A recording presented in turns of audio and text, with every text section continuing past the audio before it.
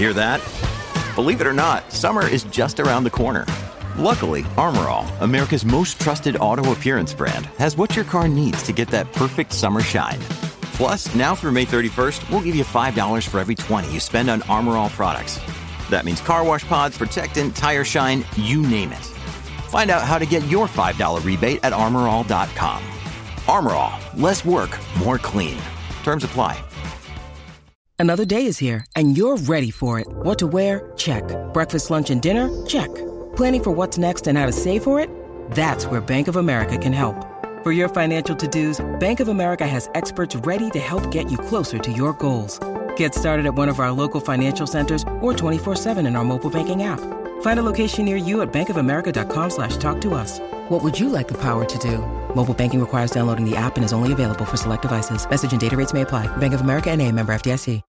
When you need mealtime inspiration, it's worth shopping Kroger, where you'll find over 30,000 mouth-watering choices that excite your inner foodie. And no matter what tasty choice you make, you'll enjoy our everyday low prices, plus extra ways to save, like digital coupons worth over $600 each week. You can also save up to $1 off per gallon at the pump with fuel points. More savings and more inspiring flavors make shopping Kroger worth it every time. Kroger, fresh for everyone. Fuel restrictions apply. So James and I went round the track together. In the car with James Hunt. In the car with James Hunt in a Thundersports car. He frightened the life out of me, I'm going to tell you.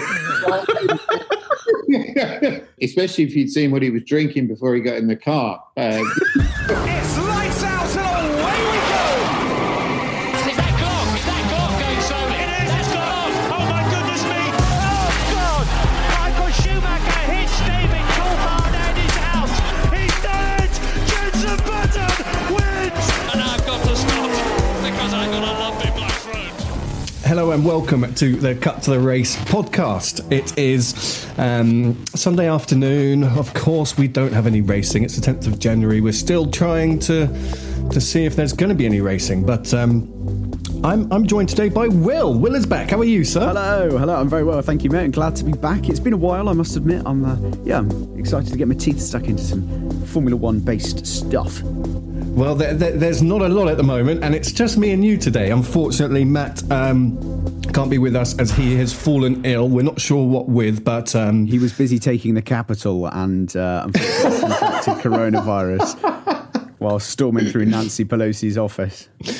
He was quite vocal about not agreeing with that. I'm not sure if you noticed on his Facebook. But Matt, we wish you well and hope you feel better soon. So yeah, it's just the two of us. This is a first, really, for the Cut to the Race podcast. Normally there's about 20 of us, but today there's only two. We do have a little interview that we recorded with Nigel, who is the operations manager of Silverstone, which we're going to play you a little later. Big Nige. We had a good laugh with him last night when we recorded that. So he's gonna tell you about how he did a lap with James Hunt once, and he's got some other cool stuff to tell us. So stay tuned for that. Quality. It is. Wait till you hear it, Will. You'll be surprised. This guy, I thought I had some good stories, but nope. This guy has good stories. Even about what Lewis Hamilton he requests before he gets to the circuit. All of his little requests. He's shared some. He's shared some little useful insights. Nice. Fortunately, he doesn't work for Silverstone anymore, so he can tell us these things. If he was still an employee, I think he would be sworn to secrecy. But no. I've actually just been sent some news from our news correspondent at the Nerds, Richard. He's just told me before we started the recording that the tickets for the Canadian F1 race last year still haven't been refunded, and it's not going to happen. This seems absolutely shocking. That seems like bad business practice, I would have said. I mean, if you've got a huge, crowd of fans who want to see racing and for whatever reason you're not able to hold the race, you're going to want them to come back next time. So surely a refund would, and especially during a year when, lots of people have been sort of low on work and, maybe furloughed, and I don't know what the Canadian system is, that seems like a monumental cock up from whoever's been doing that. I'm a bit baffled by it, to be honest. Yeah, it doesn't seem right. So, I mean, I hope that they get that sorted as soon as possible. We're not sure, obviously, if the race is going to go ahead this year. So I'm not sure if the plan was to move them over to this year. But yeah, it says that a lot of people still have not had refunds. Some spending up to $2,000. So, wowzers. Let's hope that gets sorted. That was just a bit of a strange one I noticed just before we went on air. I think last week we spoke about the Australian GP, obviously pretty much guaranteed not to go ahead. Ah, dear. And then the other shocking one, Will, I'm not sure if you've seen this, but the Chinese GP is now, they're asking for it to be postponed till later in the year. I mean, what's your thoughts on that? I don't know. I mean, I guess I personally kind of feel like it's not that surprising. I mean, I wouldn't say I saw it coming. I wasn't really paying attention. But I think that it makes sense. You know, we've got a second strain of COVID-19 that's come out and seems to be, correct me if I'm wrong, but I think it's slightly more aggressive. And the vaccines obviously are still in the process of being tested and sort of they're given out, but there's still a bit of a way to go. So I think it's probably a safeguarding measure. It makes sense. It's a shame because obviously we were all really excited to see a second season. I was so stoked. Like, I was honestly so excited. Having said that, you know, I'm sure that there's good reasoning behind it and there's no point getting angry about it because we can't do anything about it. And I don't know, it's not personal, is it? It's just the circumstances. Yeah, so, I mean, we've got what we think is going to be a revised calendar. So don't quote us on it. This is what we think at the moment. So Bahrain is looking like the first one, which will be on the weekend of the 28th of March, followed by Portimao in, what's that, second week of April.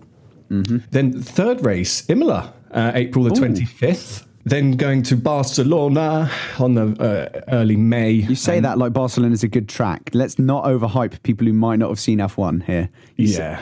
I'm just putting it out there. Listen, it's better than no track. And then we think the fifth one is looking like Monaco, which again, I'll be surprised if we can make it to Monaco because that's quite a compacted track, isn't it? Yes, it's a busy affair in Monaco to the point where they've got to have two levels of pit lane. So the teams sit above the garages and they can't actually see, which is what caused to Daniel Ricciardo's problems a few years ago. Yeah, that was a sad time. So, yeah, it's looking like it's going to be another COVID-affected season, which does not surprise me. I thought it was very optimistic to release a business-as-usual type calendar earlier on in the year. I say earlier on in the year as if it's not the 10th of January, but... yeah, exactly, yeah. You know what I mean? I still think it's going to be a good year of racing, though. I mean, just from my initial reaction to that, Imola's, we had some decent racing this year in Italy. I think that will be... hopefully that will have some fireworks. And Monaco is one of my favourite tracks.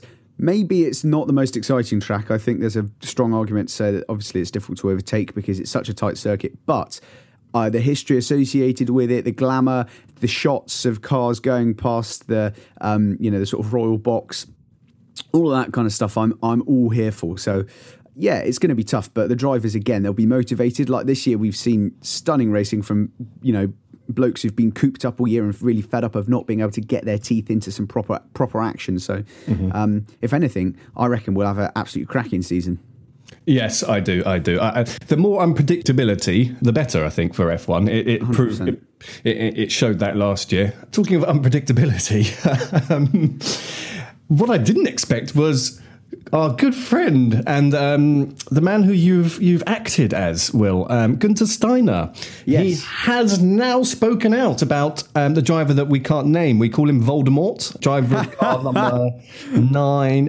Anything apart from his name. Those who listen to the last podcast will know that I made a slight mistake and said his name, but it is like swearing. It is banned from this podcast. So reading this is going to be interesting, but...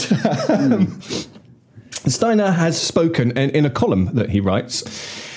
I have to start by addressing the situation with Voldemort. This is not direct quoting, obviously, okay? And he said he did something he shouldn't have. and we were very outspoken that we thought about how we thought about it at the time. He's apologised and he knows it was wrong, and we now need to work on it to give him the best opportunity to learn from this, concentrate on his racing, and ensure he doesn't do it anymore. He knows that, and he knows it wasn't right. Here's the bit I like. He said, I'm not the type of guy who kicks in the face someone who is on their knees. That is not right. That's one of those lovely sort of European versions of a British phrase. Obviously, what I think our friend Gunther Steiner is trying to say there is we don't kick someone when they are down. The point is, it's ridiculous, in my opinion, this response, frankly. The idea that he's not a child. This is a fully grown chap. He's well versed in what is socially acceptable and what is professional. I mean, that's for me the biggest glaring issue with Haas's response to all this. I'm not a fan of cancel culture. I think it's incredibly damaging, and I think a lot of people lose careers far too quickly for stuff that could genuinely be sorted out. But in this case, I honestly can't see how he's being allowed to get away with this.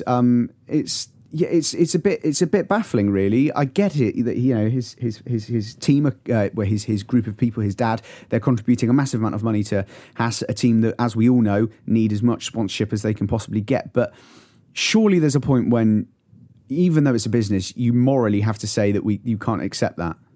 Well, yeah, he continued to say some things that I did like. He said, this is a young man who needs to grow up. And for sure, we have dealt with this and we will continue to deal with this. He said, we are not saying this is okay and letting him get away with it. We are educating him and we'll keep on educating him. What more can you say, really? And the full details of what we did and what we are doing, I don't want to disclose. This is not done and dusted. And it is an ongoing thing. We are certainly not moving on like nothing ever happened. And he's acknowledged the social media response, which I think most of our podcast listeners will have been involved in, to be honest. But, I was going to say, it's one of the more sort of entertaining parts of Instagram these days. If anybody's bored out there listening to this, if you flick through to any of the Haas posts in the last 2 or 3 months, the top comment almost always will be #say no to Voldemort. Insert nasty name person here. That's almost always the top voted comment. And I don't know. It doesn't really mean anything. It's just kind of interesting to see that people are still. They're not letting Haas forget the sort of disgruntled feeling, I think. Yes, for sure. But I'm glad that he's finally addressed it, because you can't have Gunther being quiet about something. It just doesn't work. That's not his personality either. No, it's not. So I would have loved to see that on a TV interview, to be honest, because it would have, kicking face would have come out a lot better. But somebody would have remixed that into his song 100% as well. The meme potential is vast. Hold on, I've got to just flick back to it because it was funny. I couldn't even read it the way that he wrote it. I am not the type of guy who kicks in the face someone who is on their knees. That is such. I mean, that is just such a charmingly European way of putting something like that to the general media at large. Oh, brilliant! But what else is happening? Aston Martin's title sponsor is Cognizant.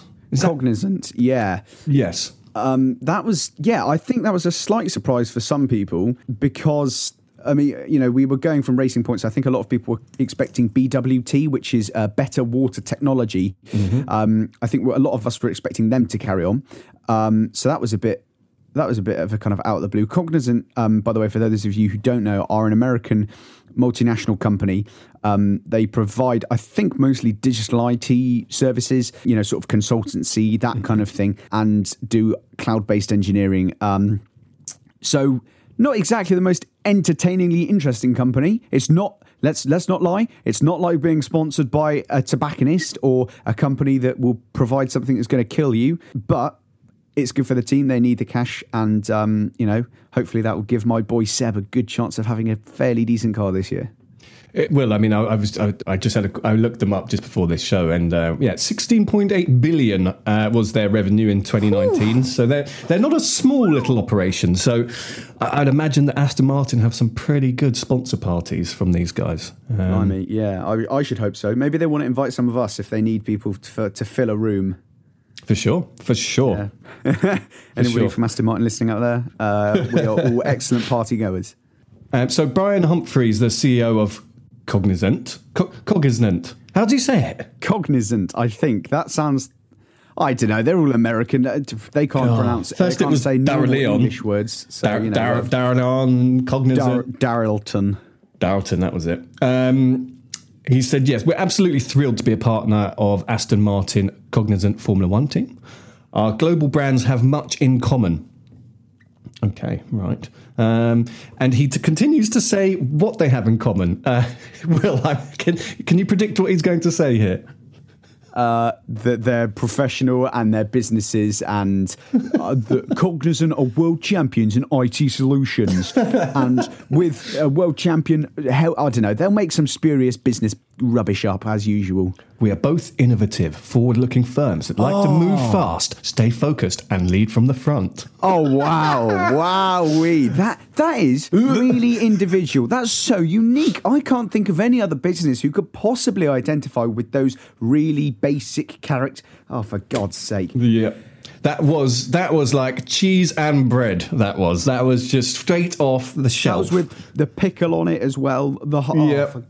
Yeah. What is it about companies? I just...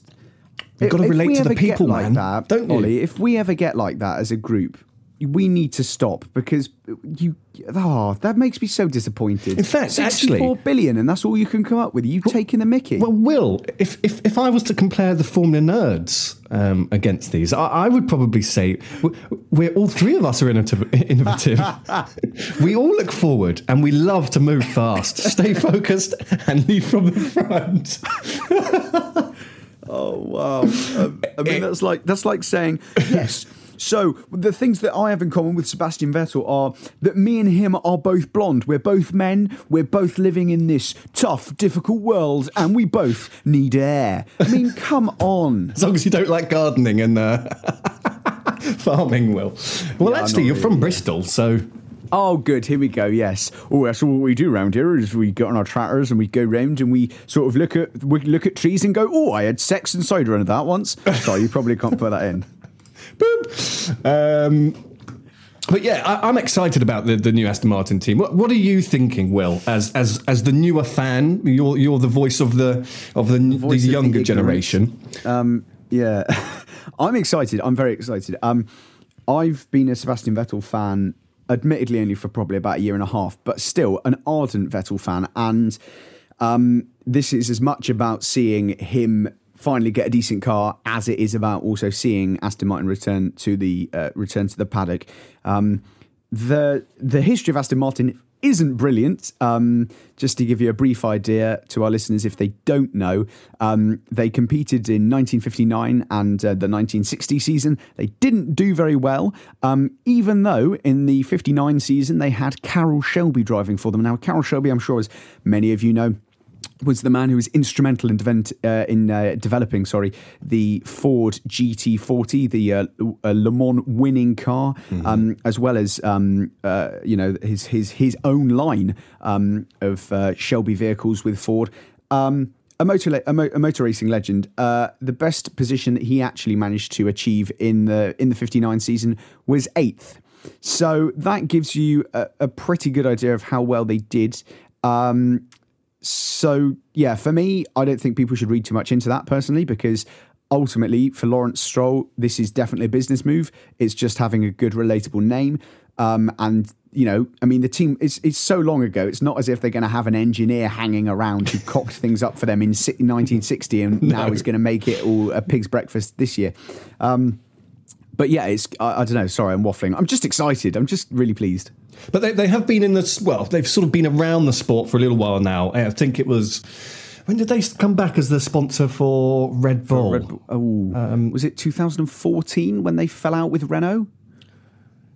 I think they've returned. We're going to get emails saying I got this wrong, but I think they returned in 2016. And also Adrian Newey, who is obviously the man of Red Bull, he helped develop the Valkyrie hypercar for Aston Martin as well. Oh, I didn't know that. They do have a little bit of love between them. So I whilst they are a new team into F1 with the same people that work for Racing Point. They're not completely new to it, so I have very high hopes for them.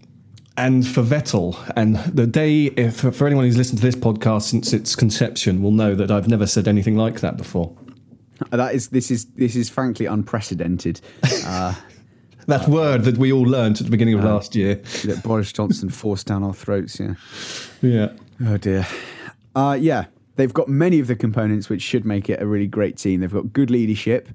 I mean, I know people don't like Lawrence Stroll, but he hasn't exactly been sitting around all year, has he? You know, Racing Point were being very competitive last year. They've got evidently a good team. They know what they're doing. Their pit stops are not slow. Just as importantly, they've got bags of cash. Yep, indeed. And I think that's sort of important in F1. Yeah, I for heard this that year. Somewhere, yeah. Yeah, certainly. Let's hope it's not for 2022. But God, the other most interesting thing I think we can talk about, Will, is this is very important for you, the man who often misses Grand Prix. So they've called it a significant change. I would consider it sort of 10 minutes. But what they brought in this idea for the races to start at 10 past the hour. And that was so that broadcasters across the world who weren't doing all of the pre-build-up like Sky Sports for an hour and a half to build a bit of tension rather than just, and we go to Formula One, boop, lights out and away we go. So it's a bit of drama. However, that clearly hasn't worked. So they are now going to begin on the hour again, which is much better for me because when I tell my missus, I say, right, the race starts at 2 today and it hasn't started at 2. She's like, you're bloody lying again. You just don't want to do the housework. I have that exact same response from my parents. Yeah, I can agree. So yeah, I'm fine with that. And that extra 10 minutes did nothing really for me. Yeah, I mean, I don't know that it's going to make the world of difference really to very many people. 10 minutes before a broadcast or after it, you know, it's really not that vital. I mean, the only reason it messes up my day is because I like to live my life like a 1950s romantic detective novel, and I only eat lunch at 1:30, and it takes a good 45 minutes because I'm not a yob. So yeah, for those of you who live in the modern world, it'll probably be fine. Well, I just had a sandwich just as I was starting this podcast, mate, just on my desk here. It took me about 3.5 minutes to eat the whole thing as well. Oh, dear. You've got to enjoy your food, mate. Come on. And then, yeah, the only other change, I think, is there's only going to be 2 hours of free practice on a Friday. They've taken, half an hour off? That's interesting. That sounds to me more like a significant change that teams... Well, I mean, I suppose teams don't really have much of a say, but free practice...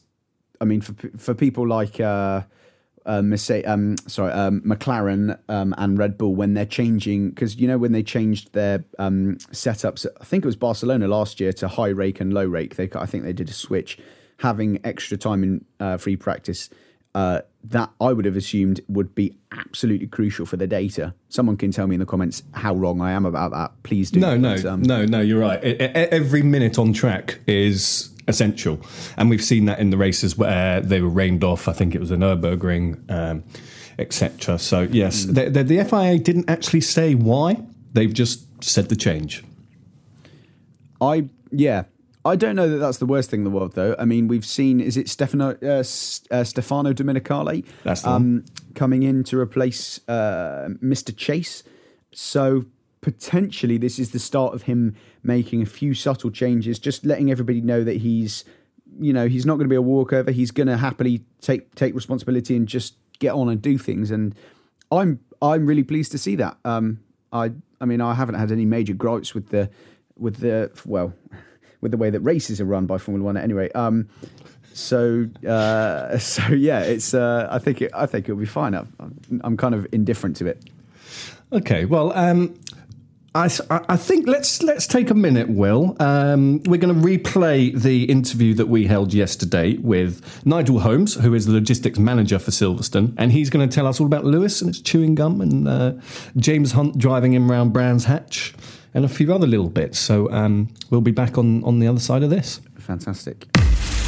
Welcome along to the Cut to the Race podcast. We have a very special guest with us today. Nigel, how are you? Very well, Ollie. Thank you very much for asking. Well, first of all, thank you for being here, Nigel.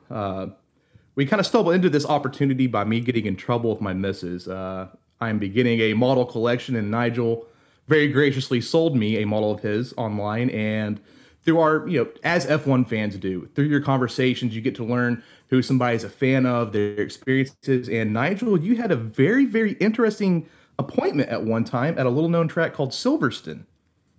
Yeah, indeed. It's a bit of a strange story, I guess. I got rather unceremoniously fired from a job that I've been doing for a few years, and was looking for a job.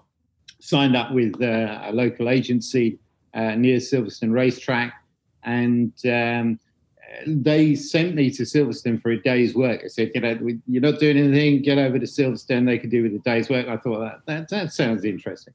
So I turned up and met with some crazy people in the logistics department there, and ended up doing a 14-hour day, and everything you could possibly imagine that could possibly have gone wrong went wrong.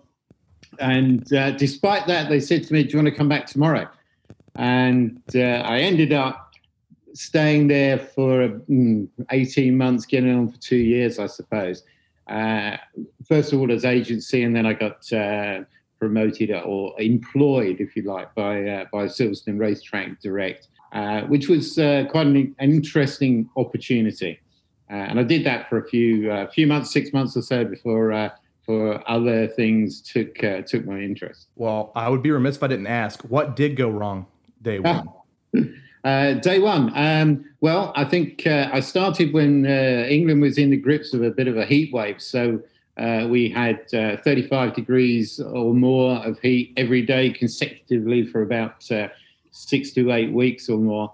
And we were moving things around the racetrack in non-refrigerated vans, so everything melted.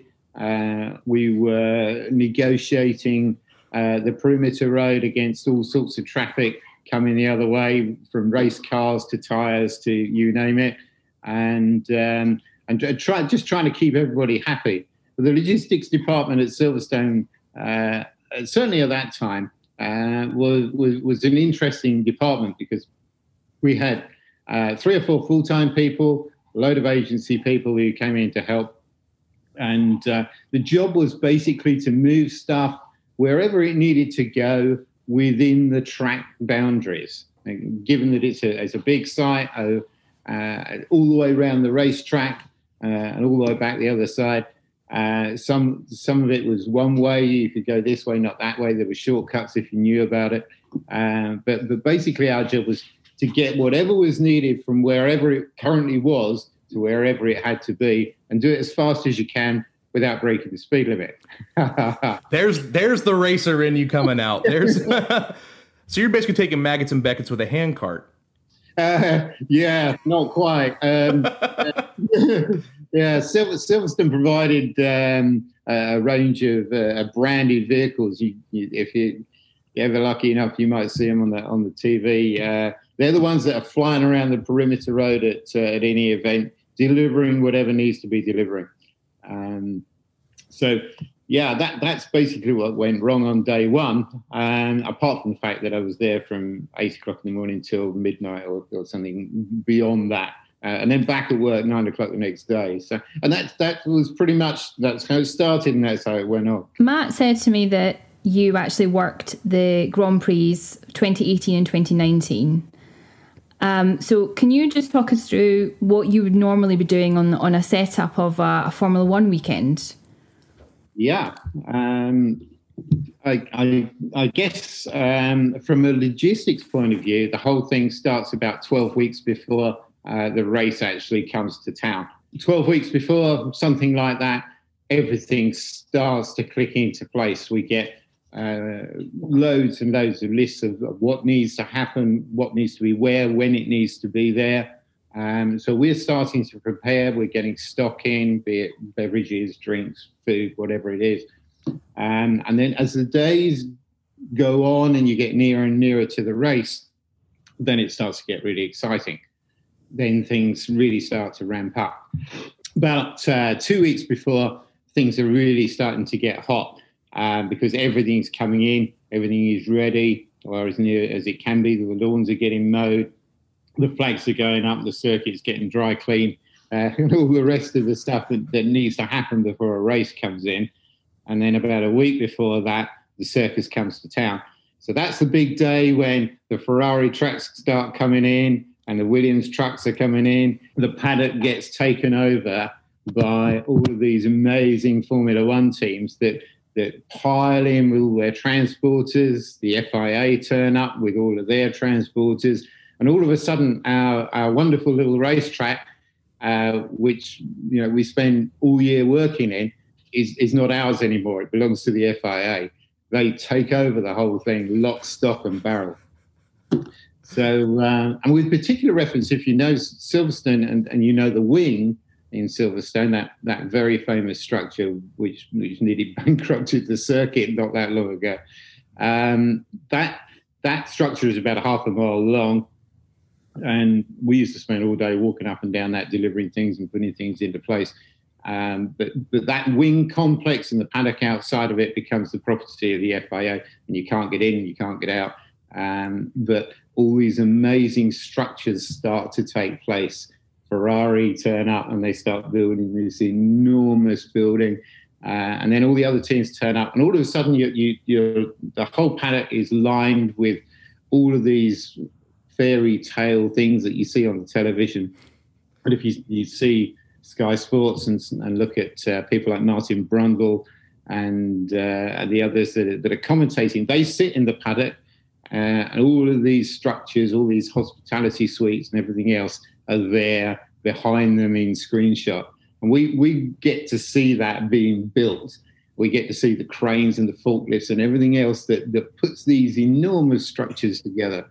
And then it gets closer and closer until you get a day when it comes around and the first car hits the track. And that's the bit that everybody's waiting for, that Thursday before it all starts. The first car gets out onto the track. And then it's like, well, now we're actually rocking and rolling. Things are starting to happen now. So you will have worked the Grand Prix, but you were also there for other championships as well. I mean, I was at Silverstone back in 2015. I was there for the Blancpain, and I was also there in 2016 for the British Touring Car Championship. So, Silverstone is a very, very busy racetrack. What are the differences, would you say, in the setup to what it's like setting up Formula One to what it is with any other championship? Formula One is of its own. Basically, we once we hand over the wing at Silverstone to the FIA for the Grand Prix, it is restricted access for anybody and everybody. You need the right pass to get in to do anything.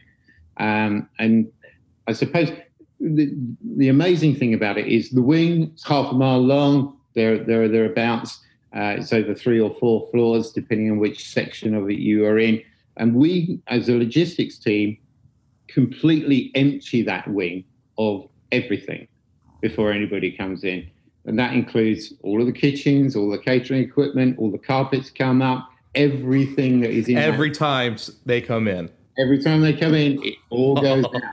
Yeah. So we spend a week, 2 weeks or more taking everything out of the wing so that it's completely clear. And in come the FIA, and in come 2 32-foot long trailers full of plants and all the stuff for the F1 paddock, and you name it, it all comes in. And we can't get there. So to answer your question, Emma, other events are tiny by comparison. We just do them. It's just like, oh yeah, BTCC are here. We need to do a few bits and pieces. It's nothing like Formula One. So with this, the constant evolution of the track, for me, for instance, I had this misguided vision in my early years as a race fan that a racetrack only does racing. Now, you will have different formulas, different series come in, but there are also events outside of racing that take place there. So is it really, I guess the word I'm looking for, worth your time as a race enthusiast to know that, Justin Bieber is coming to Silverstone? You have to deal with that sort of thing. Is it kind of one of those days where you dread going to it, or is the allure of Silverstone so big that no matter what the event is, it's still kind of an honor to tread on that hallowed ground? Yeah, it definitely was an honour working there, and it took my breath away every time I drove into the circuit. So, arriving at work on a Monday morning or any other day was something really, really special. You drove in through security and you are driving through Silverstone racetrack. That's something that very few people ever get to do, let alone go to do it as a job. So, and I got paid for it as well. It's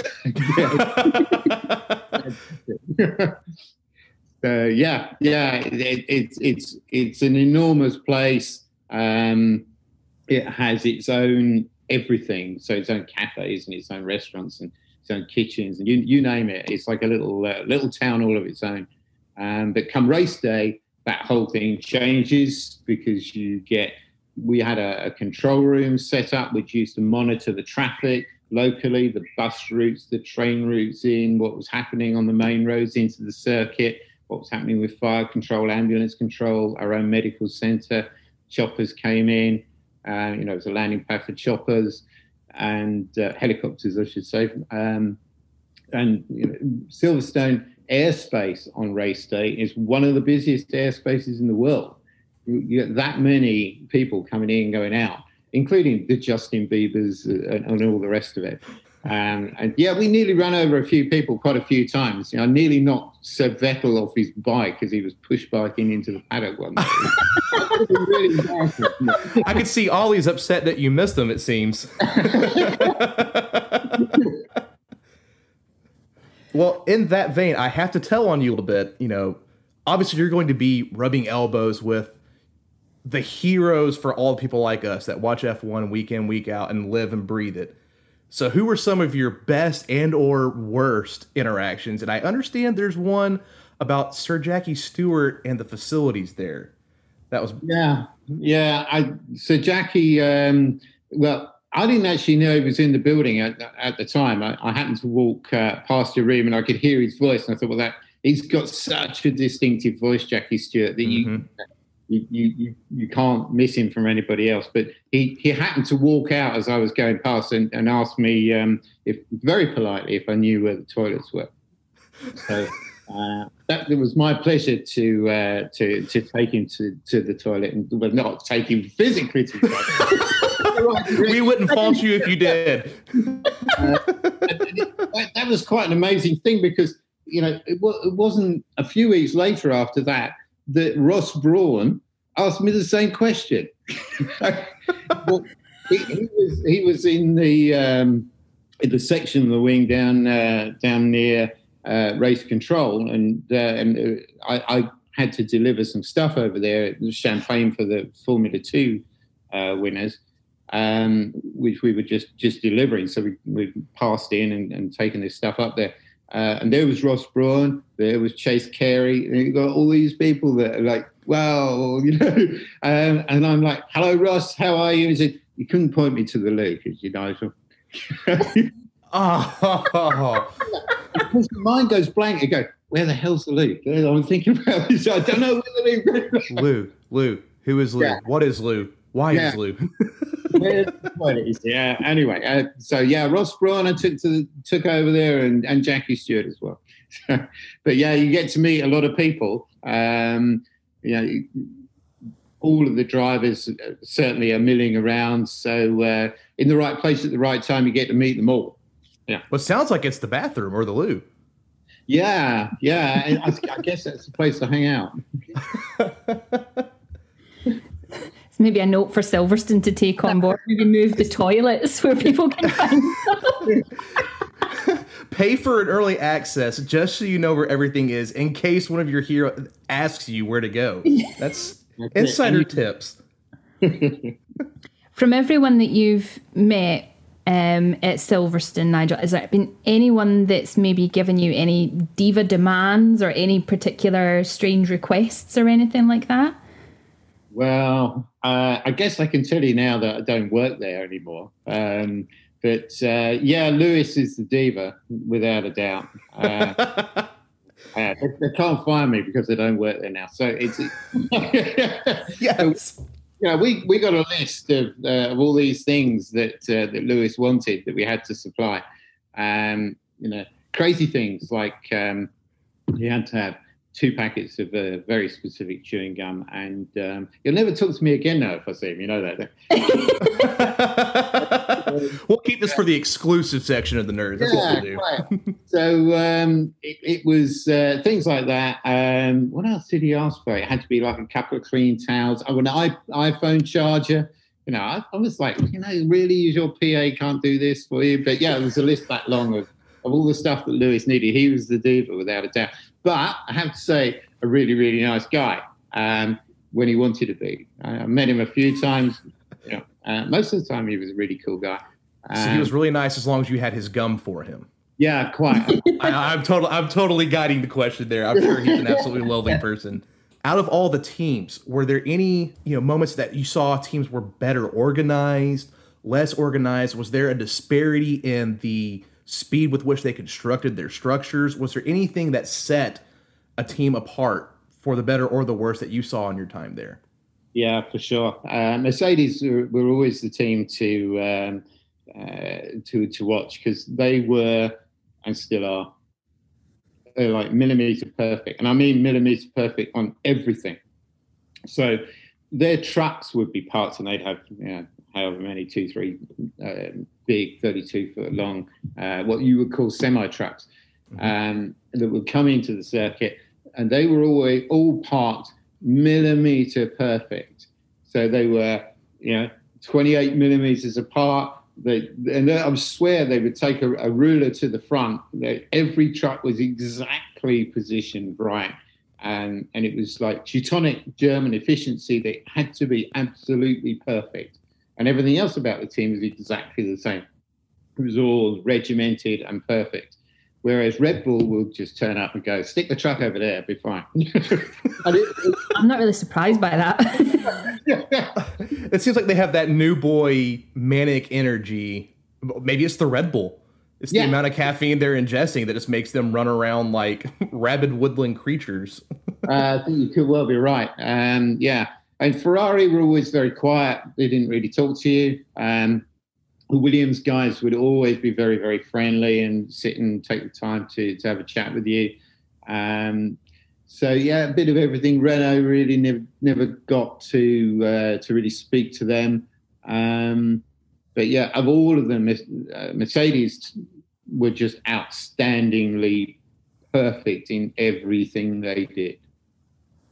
Let's see, one of the things, and that's very intriguing to me because we all know, Niki Lauda had a very substantial impact on that team. And one of his biggest motivators in life is you must always be striving for further success. And he believed that precision and excellence in execution was a habit.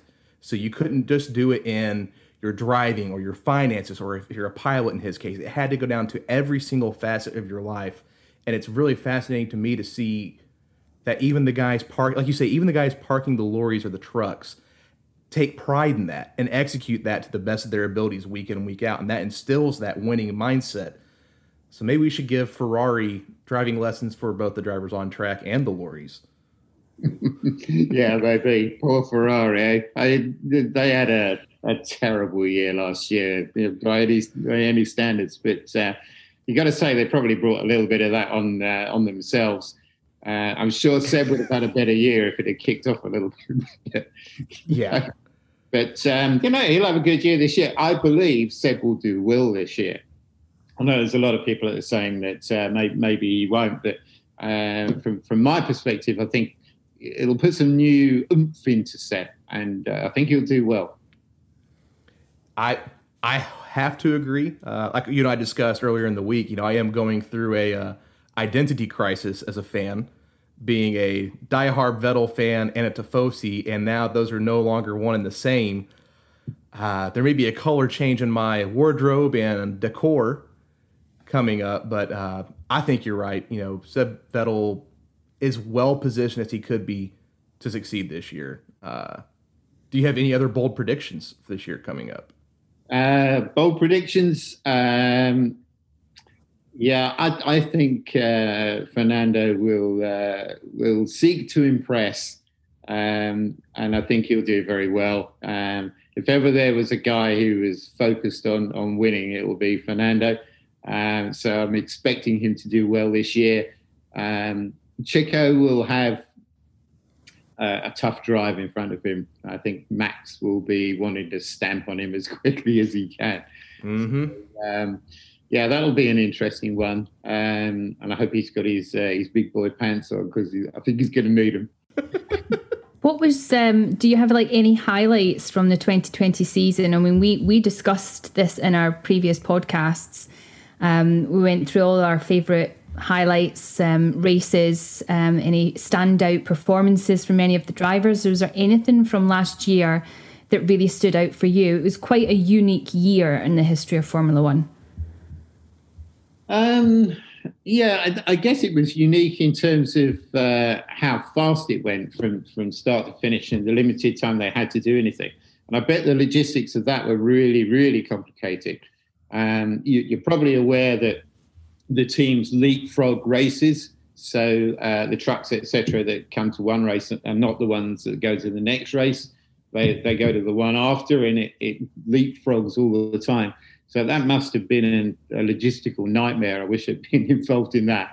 That would have been fun. I don't know. I think Lewis obviously did a good job. Lewis always does a good job. 7-time world champion, providing he signs on the dotted line and doesn't ask for too many more new cars. I guess he'll be driving next year. Other standout performances, it was good to see Max win a race at the end of the year. He deserved it. So my last question, I've saved this one for last. In our conversation earlier in the week, you'd mentioned something about having a drink with the one and only James Hunt. It's true. I would be doing a great disservice if I didn't ask you for that story as well, please, sir. Yeah, I'm not sure that I can actually tell you that story, but yeah, I met James a couple of times. I'll tell you a little bit about what happened. I met James at a company do in England at Milford Proving Ground, and he took me for a ride both there and at Brands Hatch. So James and I went around the track together. In the car with James Hunt. In the car with James Hunt in a Thundersports car. He frightened the life out of me, I'm going to tell you. Especially if you'd seen what he was drinking before he got in the car. What a lad. Yeah, James, what a guy. But I also met him at, in fact, what happened was after the Brands Hatch experience, I said to him, well, I'm actually going to Zandvoort next week with my father. Taking him to Zandvoort to watch the Dutch Grand Prix. Now, this was a long time ago because both Alain Prost and Niki Lauda were driving for McLaren that year, so you can pinpoint it from there. But I asked him if it would be okay if I brought my dad up to meet him at Zandvoort, and he said, "Sure, come up." And I took my father up the steps to the commentary box where James Hunt and Murray Walker were commentating, and knocked on the door, and James came out and he said, Nigel, this must be your dad. How are you, John? And because he'd remembered my father's name, my father, the look on his face was quite incredible. But that was James to a T. You could talk to him about anything, anytime. He had a brilliant memory, and he was such a nice guy. Would do anything for you. So, yeah, very proud to have met him a few times, and a hell of a driver. Well, we know why. Big you-know-whats. Yeah, that's what he was interested in. Fair play. That's an absolutely incredible story. Do you miss that? Do you think that the current drivers could learn something from that? Because that is just so relatable a human being as James Hunt was. I feel, to me at least, some of the current drivers lack that panache, that relatability on the grid. Do you feel like we have lost some of the heart and soul and spirit of F1 with our drivers? Well, I guess it had to change. It really did. The days of James being sick before a race and getting out of the car and having a smoke and a can of beer couldn't last in this era, and probably nor should they. But some drivers are easy to talk to and they're nice people and you can chat with them and they're happy to talk to you. And some are very aloof because they're focused on what they're doing, and that's just human nature, isn't it? So everybody's gonna approach it differently. I guess it's a totally professional thing now. Whereas in the days when I started watching, and I watched Jim Clark, Jack Brabham, and Graham Hill racing, it was it was a bit more of a lads' weekend out, I guess. F1, the ultimate lads' weekend out. Ollie, we need to step our game up. Well, when James started with Hesketh, that's exactly what it was. It was like, they were the first people to set up a table and chairs and have some champagne. That's how it was. And cook out in the paddock just because they could. If they're there, they may as well enjoy their time. And now I think James Hunt is a standard bearer for tailgating or the weekend buildup for fans everywhere. You can't do it better than it was done by the first man to do it. True enough. Wow. So out of all those races you've been to, worked, the amazing drivers you've interacted with and seen on track, who is the one when your head hits pillow at the end of the day, you close your eyes and smile at that memory, at watching that driver, that track that just still takes your breath away? For me, Monte Carlo, Monaco is the ultimate Grand Prix. And I've been there twice. I was very fortunate to go there with my father. He was a great F1 fan. He flew me over there for my 21st birthday, and we sat in the grandstands and watched the race. So that was a while ago now. We won't have you divulge what year that was. We're not here to embarrass anybody. I hadn't said it, to be honest, but that I was privileged to watch a race which included very famous drivers like Mario Andretti and people like that. And it was and will always be the ultimate racetrack. So to see drivers driving around there, idols, Niki Lauda, definitely. He was the man. Totally focused, but a really nice guy as well. So, you have it all. Wow. My 21st birthday seems horrible at best by comparison now. Yeah, I don't remember mine, so I do remember mine, and mine was spent in a little country called Iraq. So about as far from the glitz and glam as you could possibly get. Yeah, quite. Yeah. Sorry about that. I was there of my own volition because I make poor life choices, which seems to be a theme and a trend. I'm sure it's not. But you've made the right life choice now because you're following Formula One from America. So, that's great. And see, I think I like to take the road less traveled. So being a Vettel fan, Tifosi's not the road less traveled on the whole, but last year, very few of us were out here wearing the colors and proudly claiming to be a Tifosi. But being an F1 Sebastian Vettel fan in America, in the heart of NASCAR country, it's a lonely existence out here across the pond. Maybe. Okay, so maybe we leave that one. Well, Emma, do you have any more questions? I'm just blown away. I am James so Hunt in a car. I'm just so fascinated by this conversation. It has blown me away because we rarely get to speak to anyone who has worked at racetracks or behind the scenes Formula One, not just Formula One, but like other championships as well. And it has been such a fascinating conversation and given us and our followers such a great insight into the little things that go on behind the scenes, but are actually quite a huge part of getting a race weekend together. So thank you very, very much for giving us some of that knowledge. It has been really, really fascinating. You're very, very welcome. There are a load of stories, but it was an amazing time, and I was very proud to work for Silverstone. When you get that Team Silverstone shirt, and you're part of that small group of people who make it happen, it was an amazing experience. So I guess I should sign off by wishing Silverstone Racetrack well. They've had their difficulties this year. I know they posted a couple of races, but financially that's not doing it for them. So Stuart, if you ever get to hear this, Stuart Pringle, wishing you well, sir, and good luck to the track. And let's hear it for 2021. Bring it on.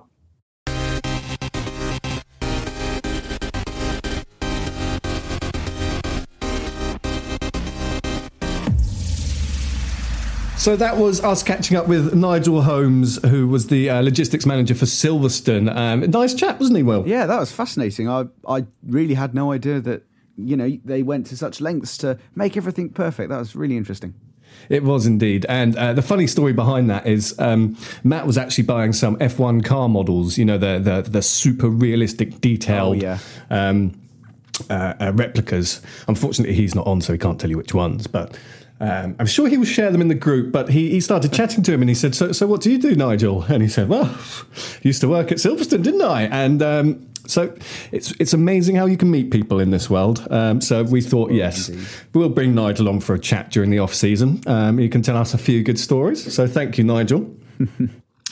And that's all we've got time for this week. So thank you for listening. Will, would you like to plug some socials for me, please? Yes.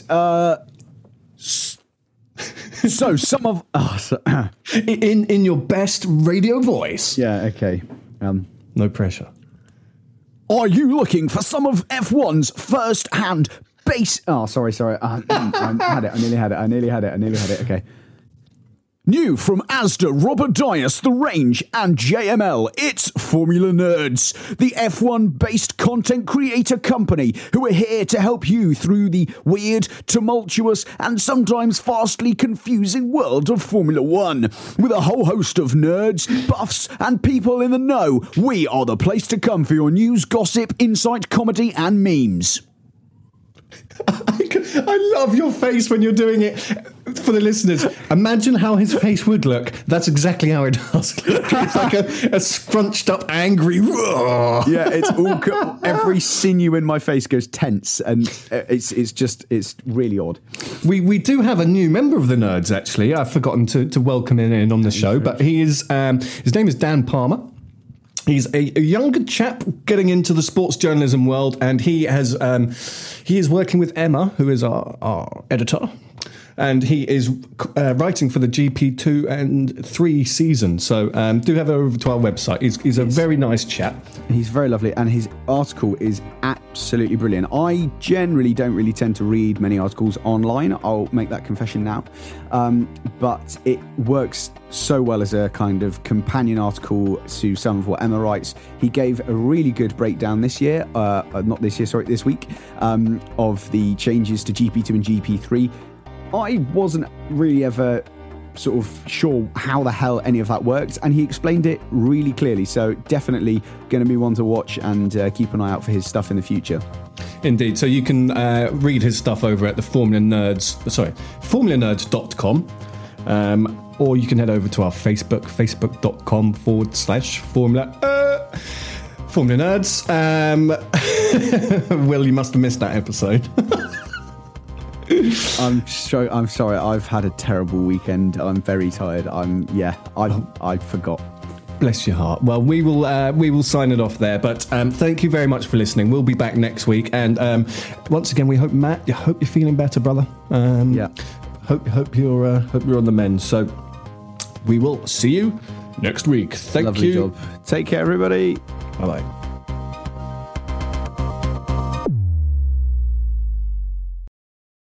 Sports Social Podcast Network.